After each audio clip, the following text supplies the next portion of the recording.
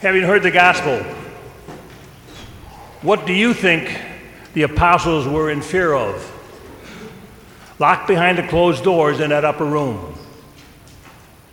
Probably several things. It might have been a fear that those responsible for the death of Jesus might hunt them down, get rid of the whole movement once and for all. Were they afraid of public ridicule because of their association with Jesus? Were they afraid to go home? After all, they had left all the things to follow Jesus and may have to admit that they were wrong. Might it have been better for them to hide until all of this mess passed over?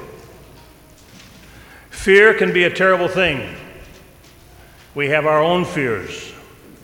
We're inundated by the violence of the daily news on TV and radio, the threat of terrorism and random shootings, the potential for nuclear war, the seduction of children and abuse of women, the vulgarity of civil discourse, the inability of our political leaders to be civil with each other. We fear increasing taxes,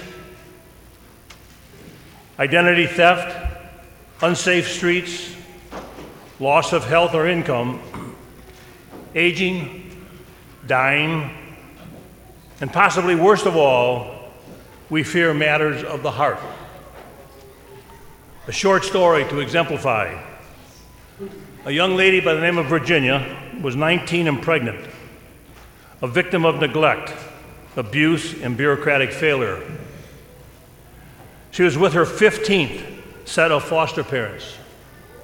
The new foster mother asked Virginia if she was frightened. Kinda, she replied, without looking up. I've been in lots of homes.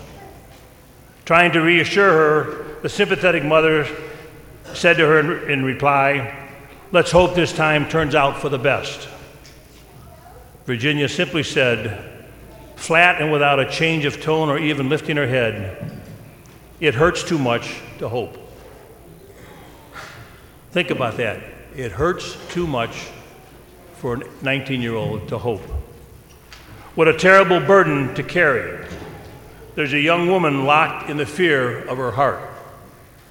Some are downtrodden that they fear intimacy, fearing betrayal, being made a fool of, or not fitting in, or yet society's worst sin, fear of not feeling good about oneself. Continually asking ourselves, do we look good to others, physically and emotionally? Will they accept me as I am? Jesus' apostles are hiding in fear behind locked doors, disfigured with their own betrayals and cowardices. Jesus appears in their midst, and here we must notice, in fact, we cannot fail to notice, he appears with his wounds. Maybe Jesus feels if he can appear before them disfigured, they will let him back into their disfigured lives. By now we should be getting the message. When it hurts too much to hope, when life has wounded us, when faith is exhausted, know that the risen Lord, with disfiguring wounds, is waiting to get into our disfigured and fearful lives and call us out of our fears.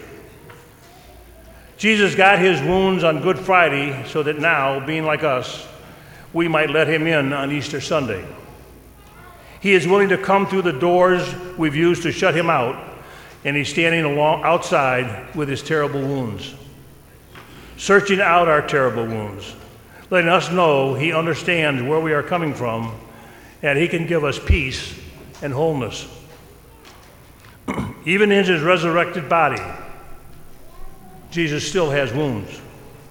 Though suffering and death are in the past, his future contained the wounds he suffered. Jesus truly wants us to know that even in heaven, he will have those wounds. Even today, Jesus bears the wounds of the crucifixion.